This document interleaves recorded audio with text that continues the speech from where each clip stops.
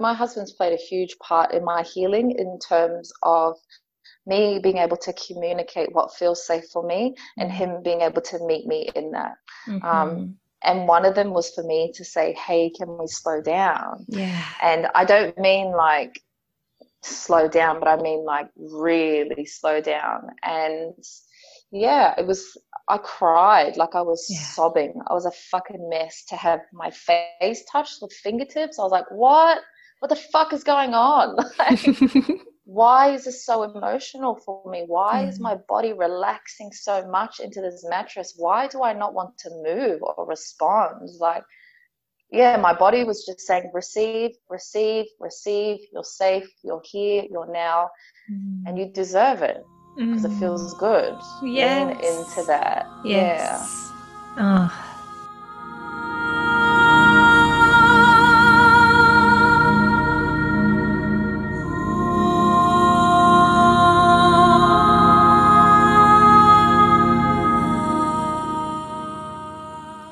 Welcome to Reawakening Love and Power with Carol Ann.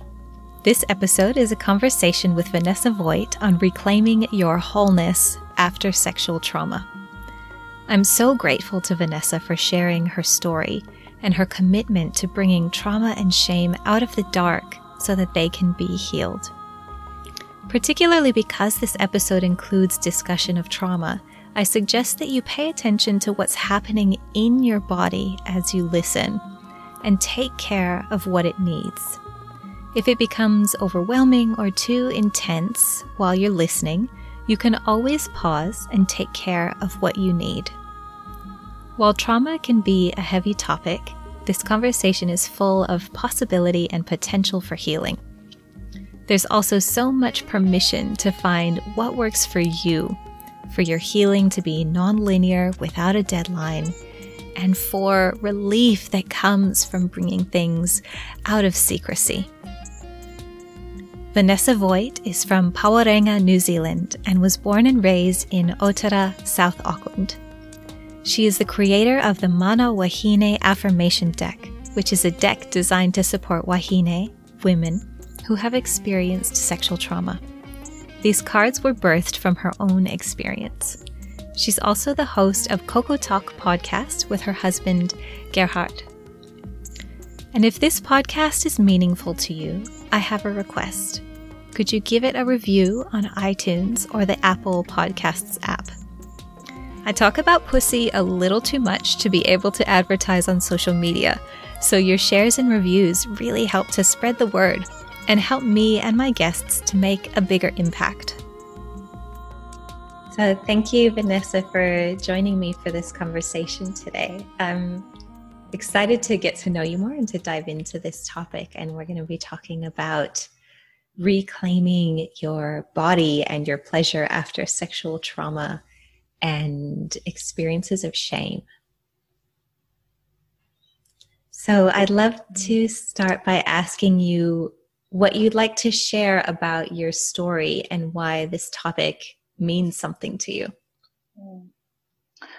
Kia ora, everyone. My name is Vanessa. Just before I start, I'd actually like to acknowledge you for giving people like me a voice to be able to speak about something that tends to bring up so much shame. And it's a part of many of our stories that don't have a chance to be heard or to be witnessed or to be seen. So if it wasn't for you, I would not be having this conversation. So thank you. I grew up, I'm from New Zealand, and I'm from a little place called Pawarenga, which is all the way up north.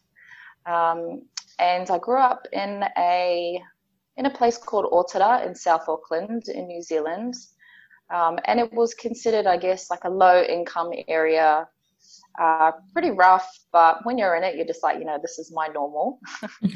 And growing up Māori, I grew up in a very big family. So my auntie lived in the front with like 8 adopted kids, like foster kids. My mum and I lived in the back. My grandmother lived next door. My uncle lived down the road. So we literally had enough cousins to play sport every single day and have like enough for a rugby team. It was making insane.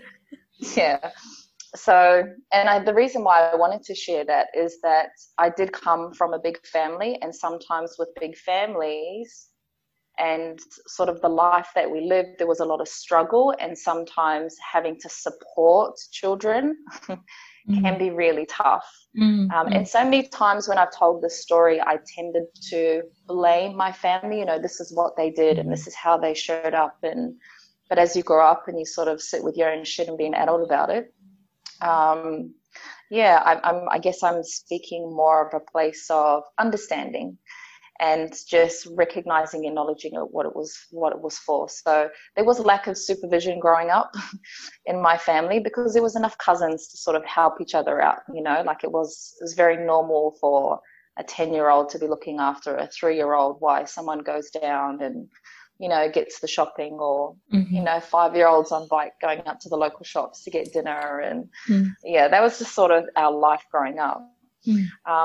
And so my experience with sexual trauma was within the family. So there were 3 cousins. And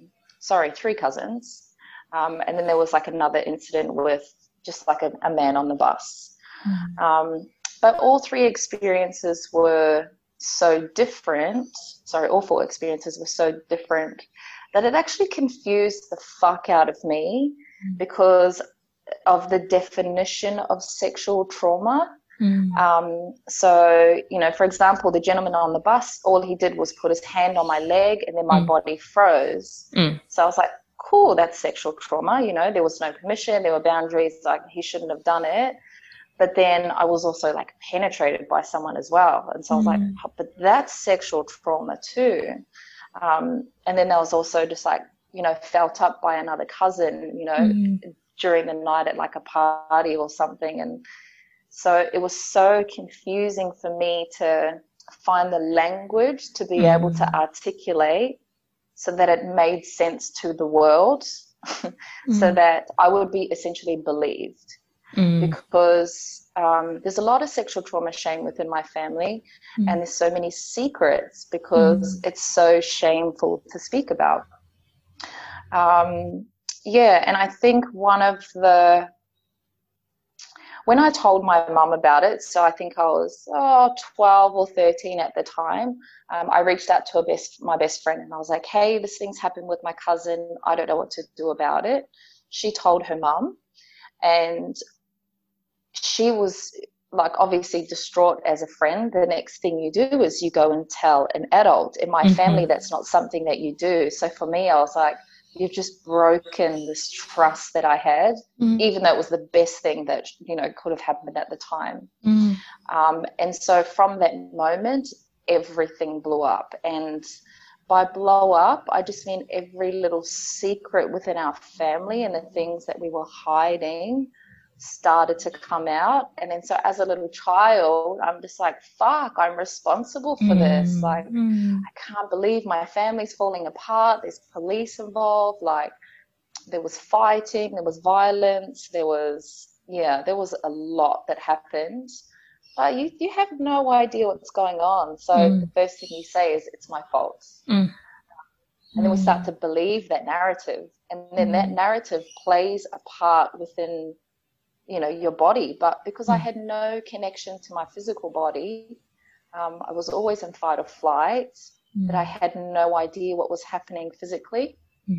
But as I look back and the more that I understand, it was so hard for me to speak. Like, I'd actually completely lost my voice with everything. I didn't know how to articulate feelings. I thought I was going crazy. Hey, you think you're going a little bit nuts because your body's sending one message and then the brain is believing another message. And then you have the influence of your environment. So having to watch my mum be triggered because it was a family member, within the family. And then as a daughter, she's a single mother. I was like, fuck, I've just gone and fucked up my mom now. And I knew I shouldn't have said anything. And at the time, you just don't see any light, or you don't see a way out, or because you can't see where it's going. It's so scary. It's so scary. And yeah, by me opening up and opening my voice, it brought up my whole family's trauma to the surface. And because we didn't know how to have a supportive environment, no one knew how to talk about their feelings. What the fuck? No way. We were just trying to get food on the table and kids to school and like literally trying to survive. So there's no time to sit and talk about our feelings. And my beautiful mother, the best thing she thought was to put me into counseling. And unfortunately, it wasn't, it's just like the cookie cutter counselor session. How are you going? What happened? There was no real discussion of what was happening in my physical body, but I had to retell the story over and over and over, and that was considered like progressing, which it did, like it played its part.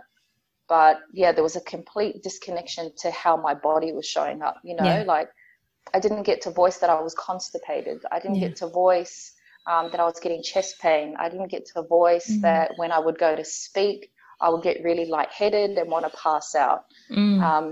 Because your body is going to like this fight or flight and it's trying to push through, but it's like, do I keep going? Do I stop? Like your body doesn't know what's safe anymore, it's just freaking the fuck out.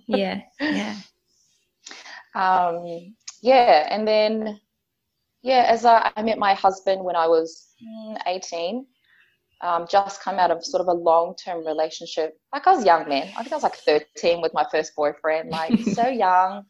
But we ended up having, like I was pregnant at 15, and knowing what I know now, that pregnancy brought up my sexual trauma, but I had no idea that was happening. We did have an abortion. And so having to deal with that, like sexual trauma, imprint of a child, to now releasing that child, and then being 15, 16 at the time, not having language, no connection to myself, it pretty much took me on a spiral downwards, which I don't think is a bad thing, but with no support. It was really dangerous. It was a very dangerous time for me. In terms of my safety and the positions that I would put myself in just to get that adrenaline feeling, just to feel that feeling of, okay, I'm surviving, like, fuck, now I'm alive. And yeah, so I met my husband, and then I seem to be good at just like meeting people and then just, getting pregnant.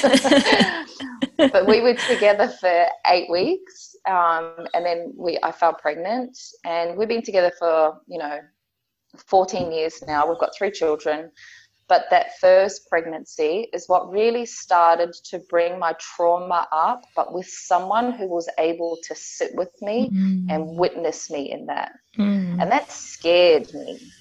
So what I wanted and then what I got, I didn't realize how hard that would actually be, to sit with someone who was loving and supportive and open and patient and kind. I was like, what species are you? What is wrong with you? Because I had so much mistrust, because of, And your body had learned that it wasn't safe to trust everyone. And so it's been interesting. Before we jumped on the call, we were talking about how trauma shows up in so many different layers. And for some reason in the beginning of the year, I was like, cool, I really want to work on this touch thing, because I just defined myself as someone who, I'm just not a person who likes touch. And so I believed that.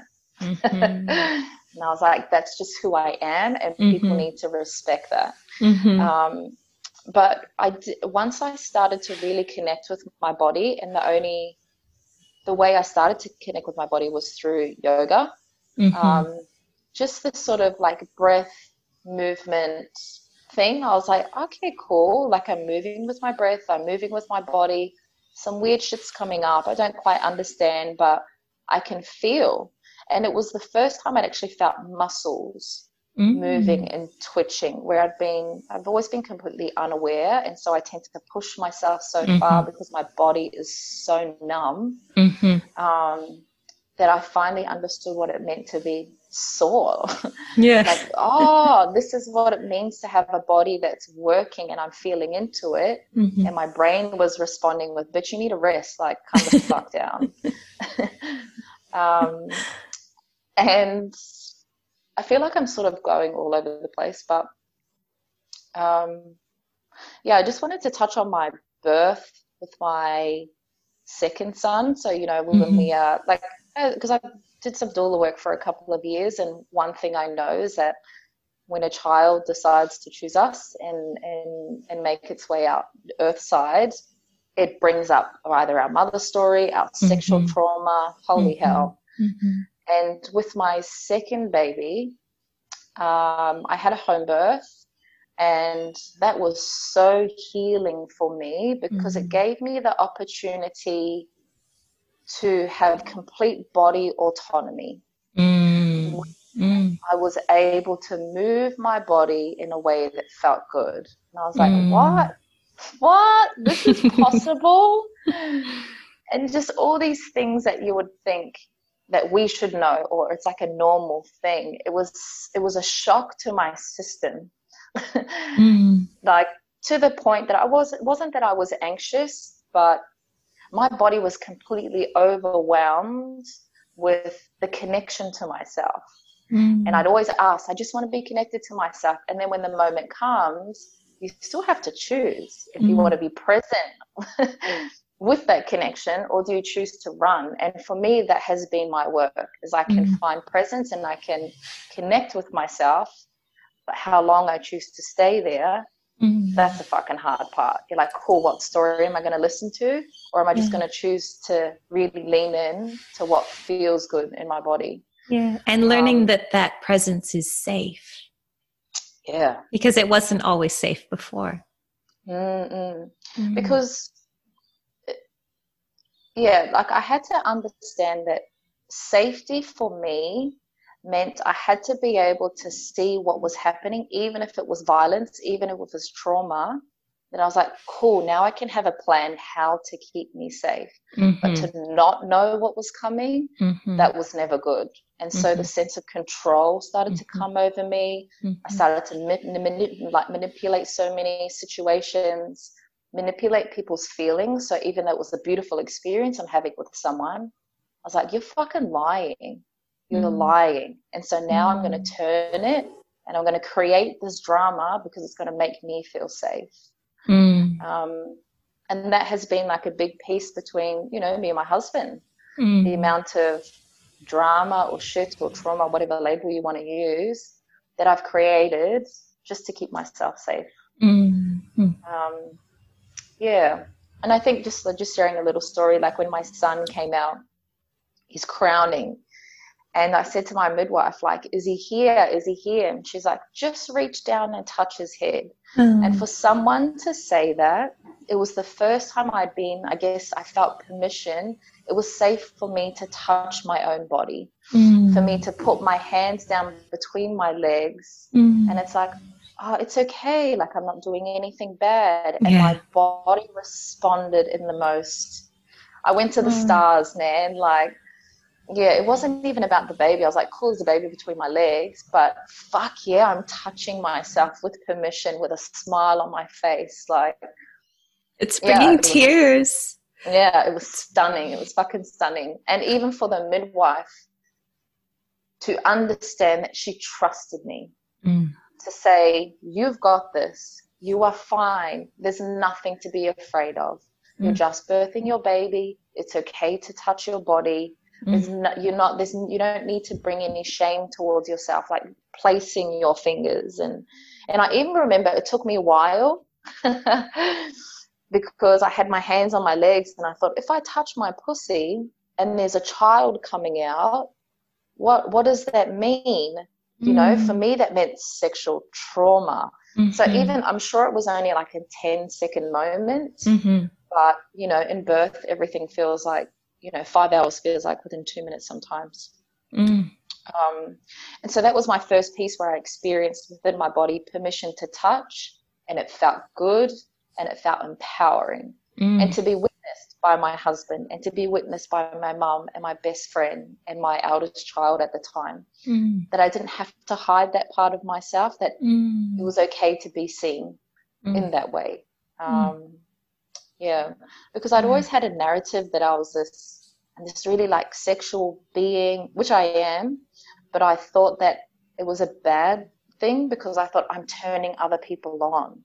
I don't want to turn people on by moving my body this way, even though it felt good for me. And I was like, I'm a slut, I'm a hoe, like, you know, growing up Christian as well, like Catholic, that's a whole nother fucking layer.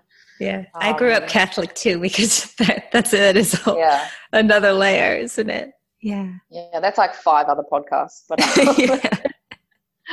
but it's all these. There was never like one thing that happened. It was just these small little moments that I needed to, or lessons that I needed to experience, just to say, hey, I know you're struggling, but I'm going to give you this just to feel like it's okay.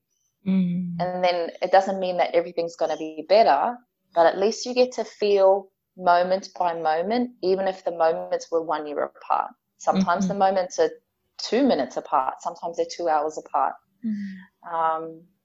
And so, yeah, again, even that conversation around time, what is time, and these boxes that we have to tick to mean that we're healed or we're better or we're embodied or we're, bro, that conversation, I struggle with that. Yeah. Oh, wow.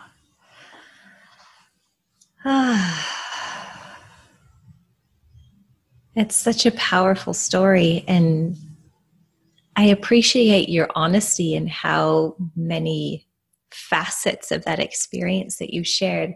And my mind is just going in 10 different directions right now.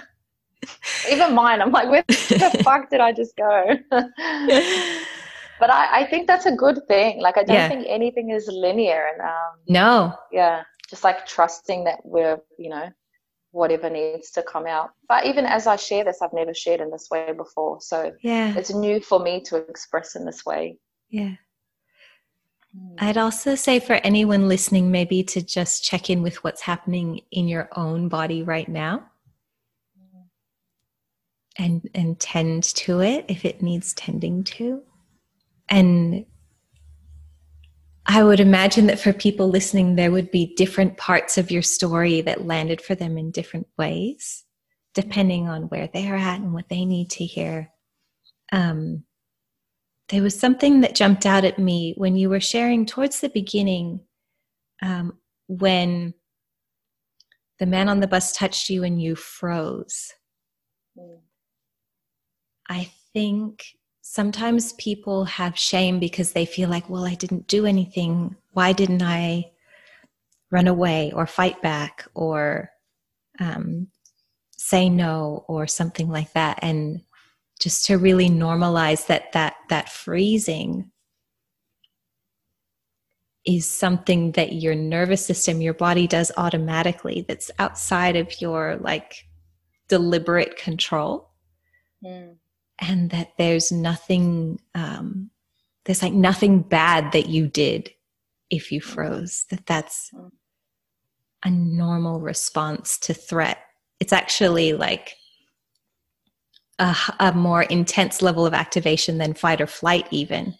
If you feel like you can't fight or you can't run, sometimes that's when the freeze comes. And I just wanted to emphasize that there's that's not shameful or wrong in any way. That's natural, a natural response to that threat. And I even think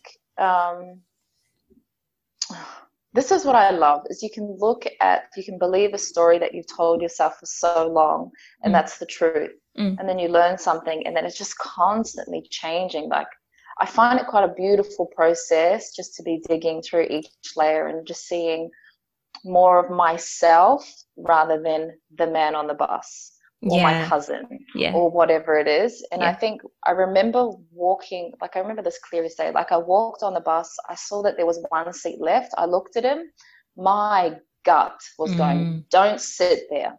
Do not sit there. But because I didn't want to be the girl on the bus standing and there's a seat and like you're a young girl and there's cute boys on the bus, all that sort of shit. Yeah. So I was like, just bite your tongue and just sit down. And it happened not long after. And it's not that I am to blame or anything like that, but I think it's really good that I acknowledge that my intuition was screaming.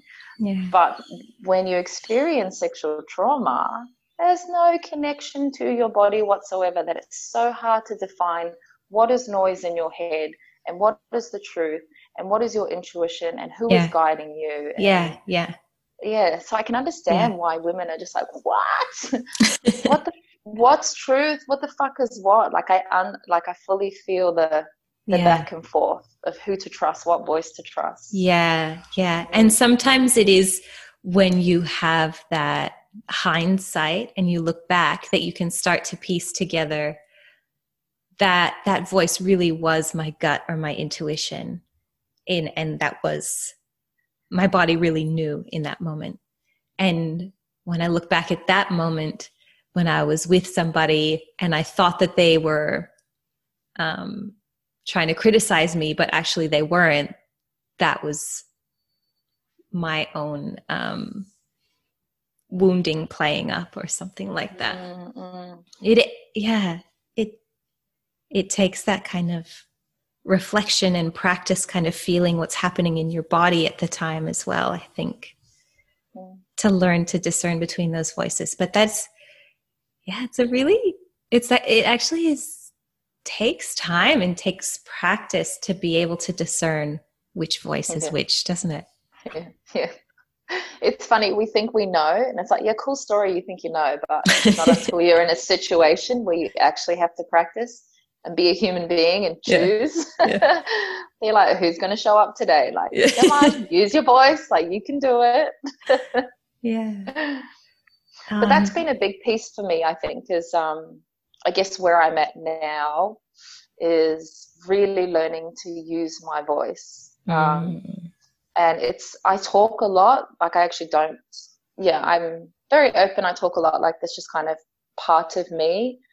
But what I notice is when it comes to like really difficult conversations where I'm afraid of what the other person's going to feel, or I feel like I'll be attacked, that's when the lump in my throat starts to go off. And that's when the heat starts to take over my body and like tingles, and if I hold on too long then I get a really sore stomach, and and even though it's difficult, I'm so grateful that I'm like, cool, I'm constipated, something's coming, Vanessa, like there's signs that I'm only just learning to take notice of, and everyone will be on a different, level, path of their journey or level of awareness or whatever.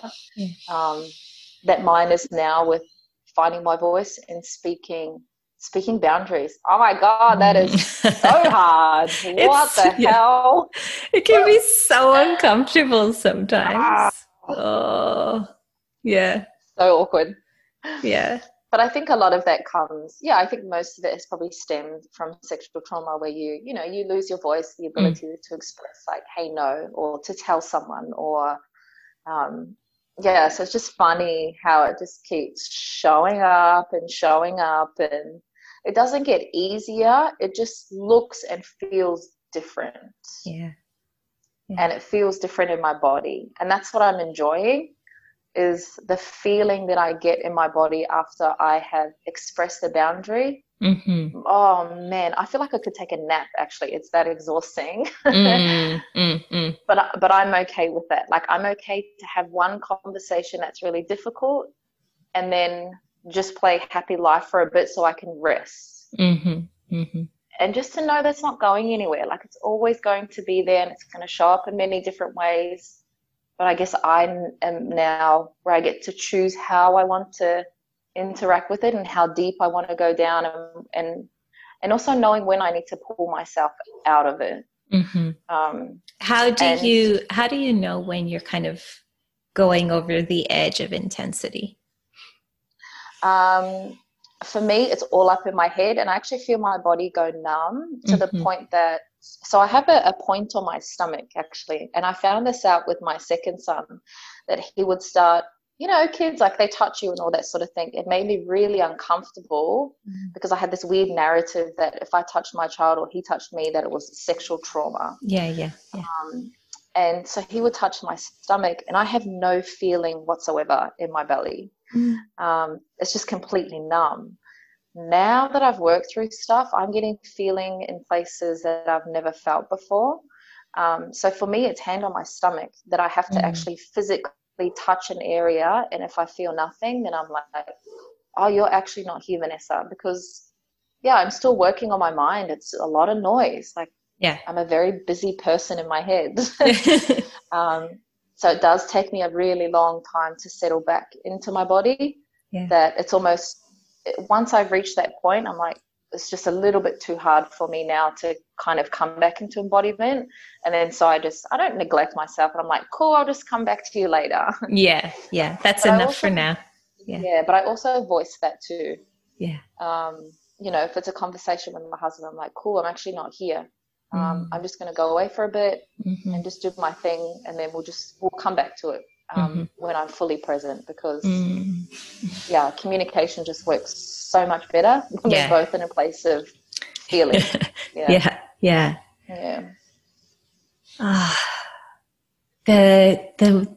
The way that you have cultivated this awareness and relationship with your body, I'm just kind of in awe of it right now. I hear you turning towards what your body is saying. Like you mentioned, if I notice I get constipated, I'm like, okay, cool.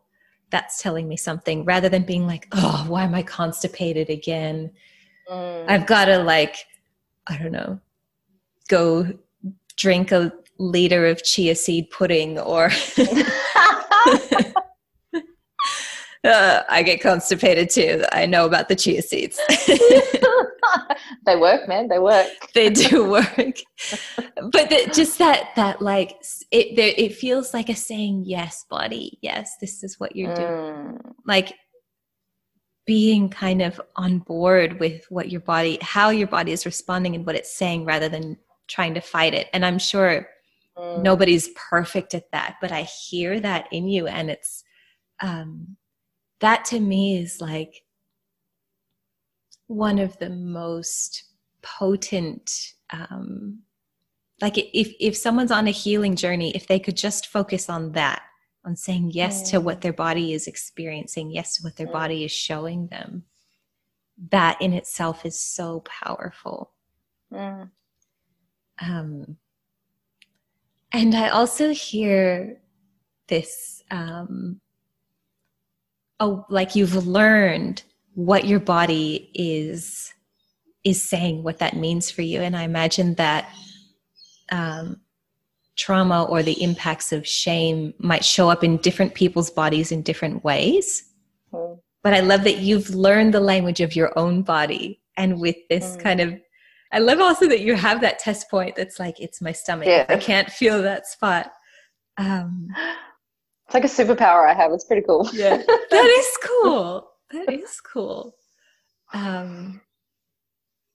For me, I notice often what I pay attention to is like what's more in the region of like between my jaw and my kind of the middle of my chest. I pay attention to when there's like clenching in my chest, or when my shoulders are starting to curl up and in, or when my throat is clenching or my jaw's really tight. Like that's where a lot of the times my body is telling me something doesn't feel right. I just wanted to share one thing, like another sort of like connection to myself, is that because I thought, after sexual trauma, whatever, any sort of intimacy experience, even though I was turned on, there was like a shame to feel turned on, to really lean into that was really uncomfortable. And even still, like the last few days, I've noticed that my mind is saying no, but I'm getting like pulses in my pussy. So it's Mm. alive. And she's like, oi, don't do this, you know? So, and it hasn't always been like that. You know, it's been 10 years of like, what the fuck, and like fight or flight. But Yeah. it's really cool that I'm able to be like, actually, I feel really good. So it's just my mind that needs to like really slow down and to quieten down. Yeah. Yeah. And one thing that's helped, like my husband and I, is just doing breath work before we even touch. We usually do breath work before, but it's not going to always be like that. But we just find it helps in this moment, in this time, to help us connect so much deeper without the noise and sort of the clunkiness that can come with, I'm in my body, I'm in my head, I'm in my body, I'm in my head. Yes, no, like, oh my goodness. Yeah, it just kind of settles some of the noise, and like even I guess like when anxiety or uncertainty shows up in the body, like for me, my shoulders start to curl forward, my knee starts to go towards, you kind of go into this like fetal position. So to have to open, open my shoulders and my heart and my legs, like it takes time for me sometimes, you know? Yeah. I think it takes for people who have or who have a vulva and a vagina, the wiring of our bodies, generally speaking, we need more time in general anyway to end. I think that's a big, our culture kind of thinks of like man and man's sexual response as default. And so we think that there's something wrong with us if we're not getting turned on or excited in the same way that a man would. But like, I think both for pretty much for everyone living in a Western culture that's all sped up and efficiency and output and productivity, slowing down helps all of us, but slowing down is especially powerful, and I just feel my whole body kind of relax and start to like naturally soften open. Slowing down is powerful for like I'm trying not to use the word woman or man, because I know that like gender is not so binary, but for those of us who have bodies with vulvas and vaginas, that slowness can really help. And for people who've experienced trauma, slowness can really help. And I wish that like slowness medicine for everybody, because it just, I think there is a real disconnect between the way that we're meant to live and the ways that we do live in terms of our relationships with our bodies, our relationship with our environment. I think we were meant to move a bit slower than we often do. And that was like, my husband's played a huge part in my healing in terms of me being able to communicate what feels safe for me, and him being able to meet me in that. And one of them was for me to say, hey, can we slow down? And I don't mean like slow down, but I mean like really slow down. And it was, I cried, like I was sobbing. I was a fucking mess to have my face touched with fingertips. I was like, what the fuck is going on? Like, why is this so emotional for me? Why is my body relaxing so much into this mattress? Why do I not want to move or respond? Like, my body was just saying, receive, receive, receive. You're safe. You're here. You're now. And you deserve it, because it feels good. Lean into that. Oh. And I do think that relationships, you know, sometimes people say you have to learn how to love yourself before you can be in a loving relationship with another person. And I think it's a little bit more nuanced than that. Like, I don't think you have to be like if you think, if you take that to mean like I have to do all this work on myself, I have to love myself perfectly, and it looks like this, and this, and I have to finish my healing before I can have a partner. That's not how that works. And relationships, when both people are on board with using the relationship as a place of healing and growth, relationships can be so healing. Like I've also with my partner, like sometimes when we're having sex, one of us, he caught me the other day, he saw the look in my eyes and he was like, "Where are you?" And I was like, "Oh, you're right. Hang on. We will." Or, you know, it happens to both of us that we kind of go somewhere else, and then, but we have that communication that it's okay if we just pause. Or like I'll say, I'm actually starting to feel really anxious right now about like how long it might take me to have an orgasm. And I can say that to him, and it's taken time to get to this point. But he can go, "Okay, and we have time," and just slow down. And then I feel like when it's safe to, it's like, okay, I can feel anxiety here, or it's okay to be, you know, for my mind to go and come back sometimes, or like once all of that is okay, it kind of shifts on its own. And I also heard you describing, it's like, even if you don't logically understand what your body is doing, you don't have to, because your body knows when it's releasing or softening, like your body knows what to do. Yeah, that's so beautiful. And we've come to a point as well where I'm able to say, "Hey, can we just like pause for a sec?" Because I felt like I've failed. I'm a shitty root. Like, look, I'm just like, you know, like I've just fucked his dick game up now. Now we're going to start all over again. And God, the kids are going to be like, just the stories that tend to take over. But to give it voice, and then once it's out, I'm like, "Oh, fuck, okay, cool." Like, even though that was hard, at least it's out now. I'm not holding it in. I'm with someone who's able to hear me. And then we just move on to the next thing. And it might not even be like sex or orgasm. Like, sometimes it's just touch and massage and kissing or cuddling or whatever it might be. Yeah.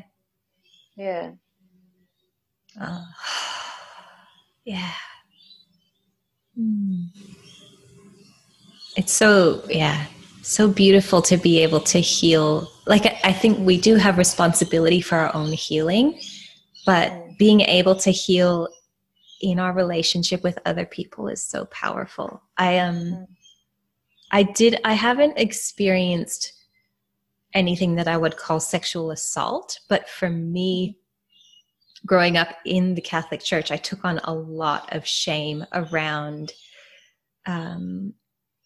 basically any form of sex, like masturbation or having sex outside of marriage, or even like thinking sexy thoughts about another boy at school, all of that. And like, forget touching my own body aside of like putting a tampon in.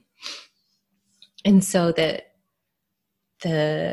unwinding for me has been all of the shame around that, and feeling like it's safe to have pleasure and to enjoy my own body. And it doesn't have to be within a particular structure that the church thinks is okay, where you're married to one man and it's just one man and one woman for life. It's a gradual process. And we've also been talking about some of the different ways that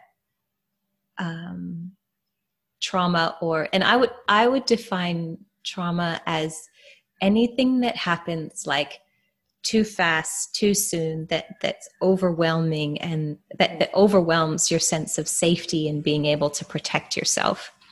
And it can look like sexual assault, but it can also look like emotional abuse, or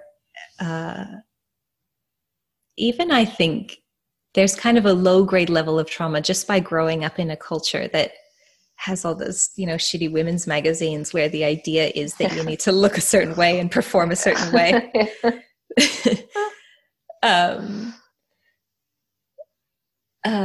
Now I totally forget where I was going with that. Welcome to my professional podcast.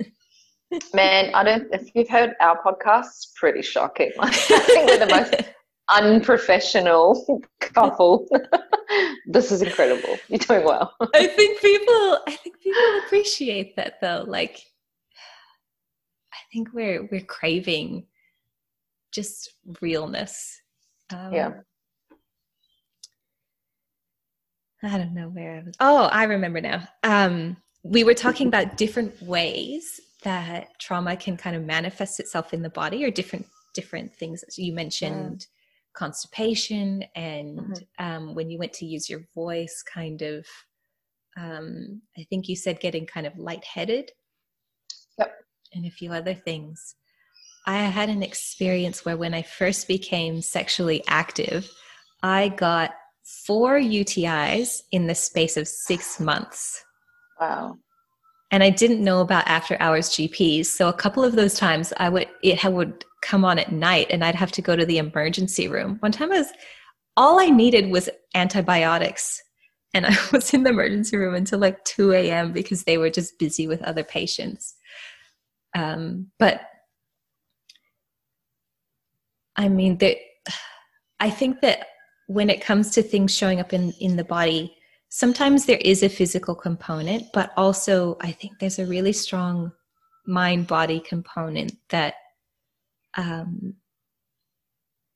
is worth acknowledging. I think that in my body, in my experience, that some of that experience of those UTIs was related to becoming sexually active outside of marriage, and my body going like, oh, this is not safe. I don't think this is good. Even though my mind was like, yeah, I totally think it's fine. And I totally, it's my choice and this is what I want. My body was like, let me remind you about all that stuff we learned when you were a kid. That's so, you're on the money, because I've been seeing signs of that coming through for me. Like freaking, not urine infections, but like, what's it called? Thrush? Yes, that happened to me too. I'm like, why are you here? Yeah. I don't have a dirty pussy, so what's going on? Yeah. That I think, thrush or yeast infections, the same thing happened to me within the past few years. There was a period where I was really focusing on healing my sexuality. And every time I would have sex with a partner, and it kind of felt like a new level of expressing my kind of wildness and liberation, I would get a yeast infection afterwards. And I started to put them together and I was like, oh, my body's going like, slow down. What are you doing? So it is. It's imagine, I don't know, I just imagine if I had that information when I was like 12 or 10, and I think that's why I'm so trying to be and working through being so open about this. Yeah. To normalize this conversation, to normalize feeling into our bodies and understanding for ourselves, like what is going on, that sometimes we don't need to seek outside of ourselves at times, sometimes we do need external help. And sometimes we just really need to sit, which is gross and uncomfortable and but like it pays off. It pays off to really sit with ourselves, like our own thoughts and our own body, and without being influenced by anything else. You mentioned before we recorded that you wanted to share about something a couple of weeks ago. So I struggled to find my voice. And I live in a small home with like my husband, 3 boys, and myself and my mom. And all I wanted was to have time for myself. But because I couldn't ask for it, it just festered. and everything just felt like I just became really tunnel vision. And then I felt myself wanting to just leave. I was like, I just need to depart from this whole fucking existence. And I just picked up my bag and I walked out the door, told my husband, like, I just need some time out. But as I was driving towards the beach, I got to a really dark place in my mind, but I wasn't unsafe, if that makes sense. I wanted to die. I didn't want to be here anymore. But it wasn't about my physical being dying. There was a part of me inside. It was like a decaying body almost. It was a death within me, but I had to purge that out. Like it had to be given light to give that, I guess, that part of me permission to be like, cool, I see you. It's time for you to let her go. Made my way to the beach, cried, did everything. I didn't know what I was doing. I had no shoes on. Like I looked like a homeless woman. My hair was all over the place. And then I text my husband, and we've been together 14 years. And I said, I'm not coming home tonight. I think I actually need to be on my own. And for me to even voice that, because I knew that I was ready to sit with myself after so many years. And then I just booked myself a hotel room, got into the room, and I had no idea what to do with myself. I was walking around in circles. I was like, do I close the door when I shit, or do I leave it open? Like, what's an appropriate time to have a shower when you're on your own? Like, just the first time really being with myself, and then moving from a place of intuition rather than these are the things that I need to do in order to achieve a feeling that I want. And that was really uncomfortable, because the perfection in me was like, you need to do some embodiment dance, and then you need to journal, and then you need to sing a fucking song. And instead of me crying in the room that I thought I would, like I thought I'd just punch some pillows and let it out, I ended up self-pleasuring for like 2 hours, and I was so loud. Like, that's epic. Man, I was like, what is this? Like, I can scream, I can sing, I can grunt, and no kid's going to walk in. My husband's not going to walk in where I possibly then have to like share this experience and semi turned on by a human walking in. That to sit with myself also meant hearing myself without shame. And like, I've always been afraid to sleep in the dark or be alone at night, because, as a little girl, bad things happen in the night and in the dark. So to be able to turn the lights off, and I know this sounds like I'm 32, bro, but just at 32 years old, to turn the light off and to sleep in the dark was so healing. To know that no one was going to come in the door, that I'm safe, and to keep reminding myself of that. And it was also an opportunity for me to feel the chaos in my body of the dark thoughts, the sweating, the manic, the looking left and right, not knowing where I'm going, and trusting that if I keep staying present in the chaos, eventually it brought me to a state of peace, because I was like, well, it's only you. It's just me and you, buddy. And you're the only one who gets to choose what thoughts you bring in. So I just had to choose. It took fucking 6 hours to choose, but I got there in the end. But having to trust myself, that I think so many times, trauma, there's a real running for me. I needed someone to validate me. I needed to hear that, like, I needed someone to soothe me, like I was a 5-year-old, like to be held by my mother. And I was like, I need to mother myself in this moment. I need to find my own power within, and I have to learn to sit with discomfort without feeling like someone needs to come save me, or I need a new piece of information, or I need to hear a new quote, or just whatever it is. I just wanted to share that. That was gross but beautiful. But to be screaming in a hotel room on your own, oh my God. Oh, so that good. Sounds amazing. It was amazing. I also watched myself too, like, and like sitting in front of the mirror. Yeah. And to see how my body also responded to that, it was really uncomfortable. Like, I got really sweaty. I thought I was turned on, but I was like, no, I think this is just really uncomfortable. But it's okay, you know, like I was okay to be uncomfortable. It didn't have to be pure bliss. Oh, You know, it's a bit clunky sometimes. Yeah. Oh, that's epic. And it strikes me that like the story, it is epic, but it's also like everyone has a body that can do that. Everyone has a body that there's something kind of everyday about it too. Like everyone's body knows, like when you, it takes time to learn the voice of your body and what it's saying and to kind of speak its language, but it knows. And I so relate to that. Every time I have some free time, I'm like, okay, I should do this practice and this journaling and watch this call. And, you know, and then it just like gets tense. I'm like, I got to schedule this. And then I'm like, what am I doing? And I do believe in the power of those kinds of practices, but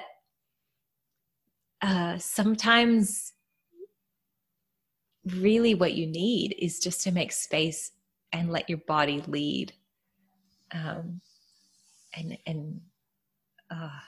It's amazing that self-pleasuring for 2 hours, making all the making noise during self-pleasuring or sex is so healing and so powerful. It's like one of my favorite things.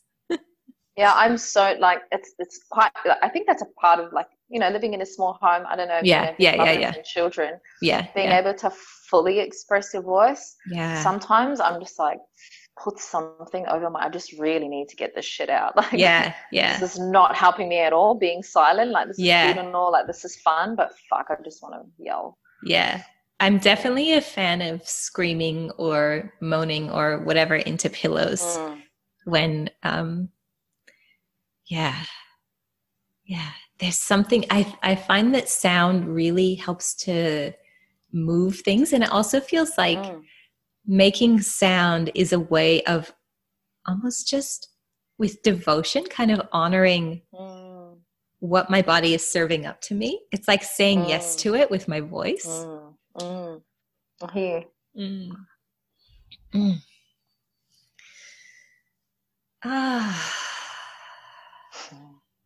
Yeah. Hopefully listening to that inspires people to make some time and space for themselves.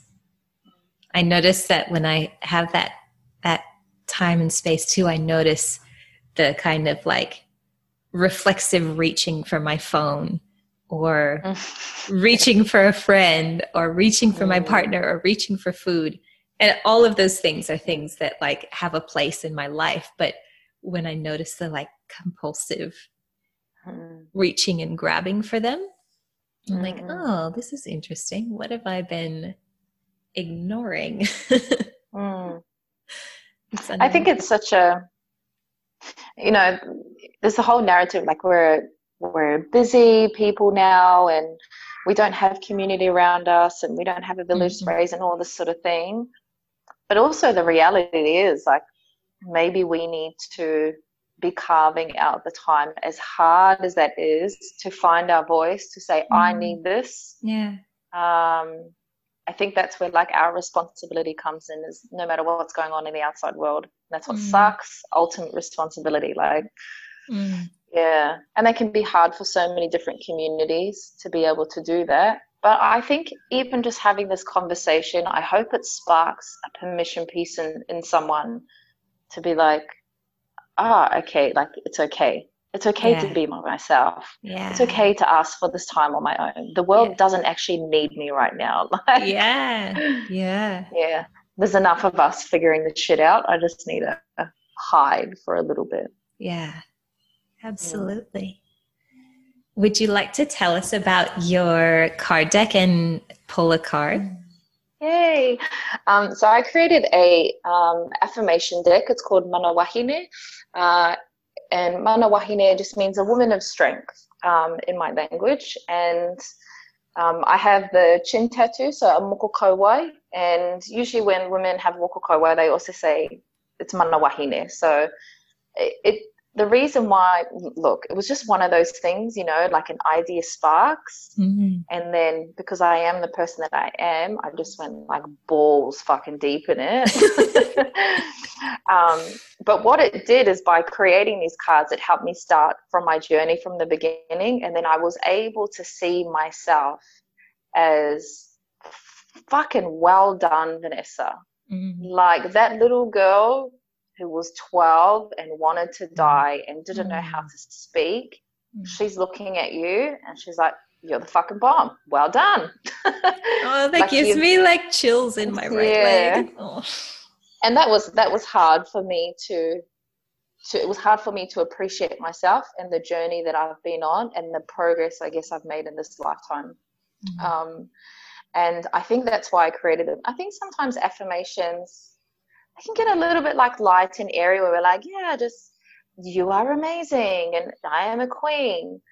But if you're not believing it, then I don't think it's a bad thing. I think it's just an opportunity to then, okay, why don't I feel this way? And I think that's what I tried to create with the cards was it's not that you have to believe them. It's just an opportunity to look at yourself and you get to choose what you do because it's not just all fucking rainbows coming out of our buttholes. Like there's diarrhea and vomit sometimes and it's uncomfortable. And there's I think like 9 action cards and then 20 something other affirmation cards and they all have like beautiful Māori wahine with moko kauai on them and they're in English and a Māori. So as a Māori woman very proud because they do not exist anywhere in the world, which is pretty cool. And they're absolutely gorgeous. I've given a set as a gift and I think I need to order one for myself now. They're just what I love is the way that the words that you've chosen, they just cut straight to the heart of it. It's not like fluffy. It's just really like the core, essential, powerful messages of what to focus on. And I think it would be awesome to use them as a tool to like connect with what happens in my body when I hold this message as well. These cards are hilarious. There is no timeline to when I have to heal. And I think that's what this whole podcast and like conversation has been about. Like, it never stops. It just shows up in so many different layers, and it's how we choose to show up in those moments that, to just like really, even if it's at the time, it doesn't feel like your best. That's all you could give in that moment. And that's that. You can't undo it. You can't redo it. It's done. And you just have to like love that part and just keep moving forward because it really doesn't, it never ends. Can you read it one more time? There is no timeline to when I have to heal. I'll read it in Māori as well, if that's okay. Yes, please. Ka hore he rārangi wā e whakaora ai ia hau. It feels very freeing. To release that like pressure on myself to fix everything and get it done and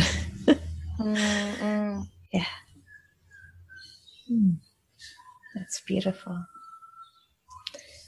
Would you like to share a little bit more about what your offerings are, where people can buy the cards, where they can find you, and then I have one more question for you after that. Cool. I'm just on Instagram at NESS, Ness Voigt. I actually stopped working with women. So I was doing like all the one-on-one stuff and doula and women's circle. And my moment of silence last week actually brought me to, I need to stop serving in that way and really just serve myself. And so, I'm really just focusing on being a mum who bakes bread in the morning. Yeah, I'm really trying to find joy in simplicity because my life has just it's been a roller coaster. And Yeah. I think I finally understand that I get to choose this pace, Mm. and to learn to love and enjoy the pace that I get to choose. But Mm. yeah, that's about it. Oh, we have a podcast, Coco Talk Podcast. Mm-hmm. Yeah, everything's just pretty much on Instagram. You can buy the cards online. Um, yeah, that's it really. It's kind of nice saying that not that's Yeah. all I do, but yeah, the To cards are create, enough. yeah. Yeah. And it's like another form of claiming that space for yourself. I think it's very wise to listen to what feels right now. Mm-mm. And that's what I had to understand. Like, it's just a season. It doesn't Mm. define me. Like, it's okay to slow down.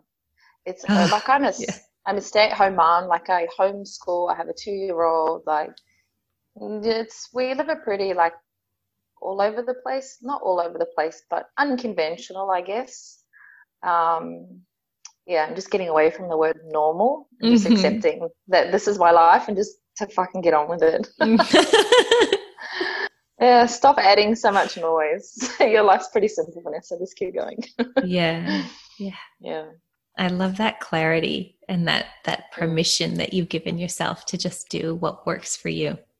I Mm. hear that throughout the conversation of this is what works for me and this is what works for me and this is Mm. how it works for me. Mm. And I just one more thing, like I've lived such a like my dad was white, like he was Pākehā.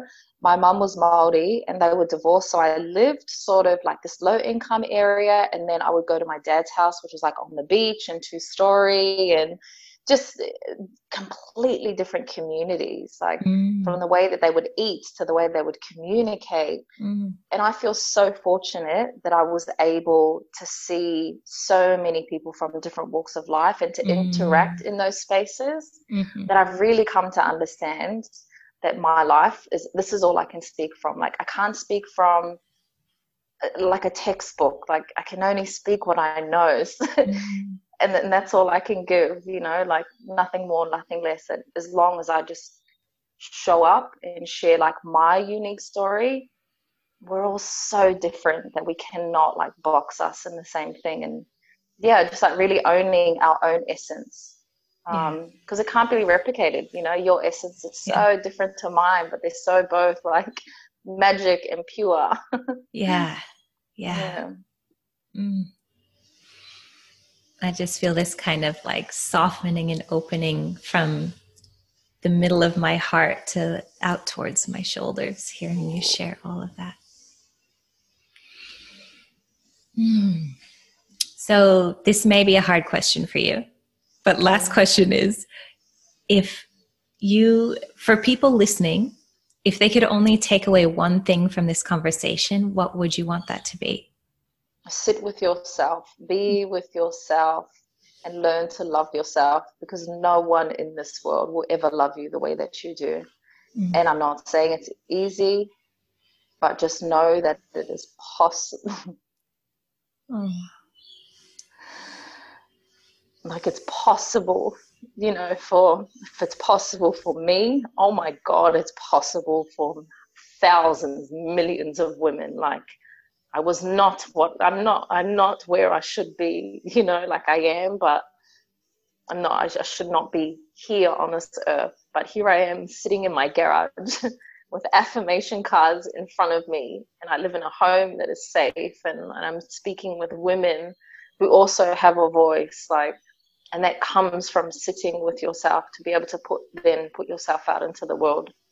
Yeah. Mm. Mm. Hmm. I think I'd like to end with that. Cool. Thank you so Thank much. you so much. Sharing your heart and the experience of your body and your soul and your candidness. I really hope that I know that your story is really going to impact the people who listen. Thank you. I appreciate you. Truly. It brings me great pleasure to imagine you out there listening to Reawakening Love and Power with Carol Ann. I highly recommend connecting to Vanessa on Instagram at Ness Voigt, and her surname is spelled Voigt. She's hilarious and real on there, and she often shares about periods, motherhood, and her Maori culture. I also recommend her Mana Wahine affirmation cards. They are powerful, beautiful to behold, and cut straight to the heart. You can also find her and her partner Gerhard on their Coco Talk podcast. You can order the cards and find links to their podcast on Vanessa's website, vanessavoigt.com.au.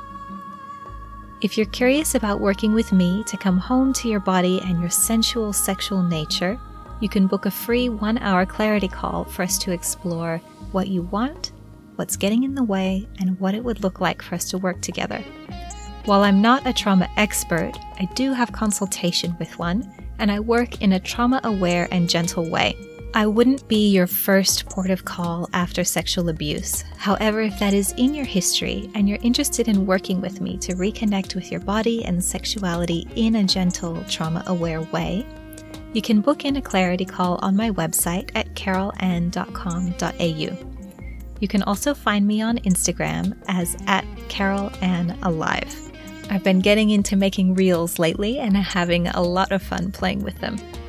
Please subscribe or follow if you're listening on Spotify, and share this podcast with anyone you think might benefit from it.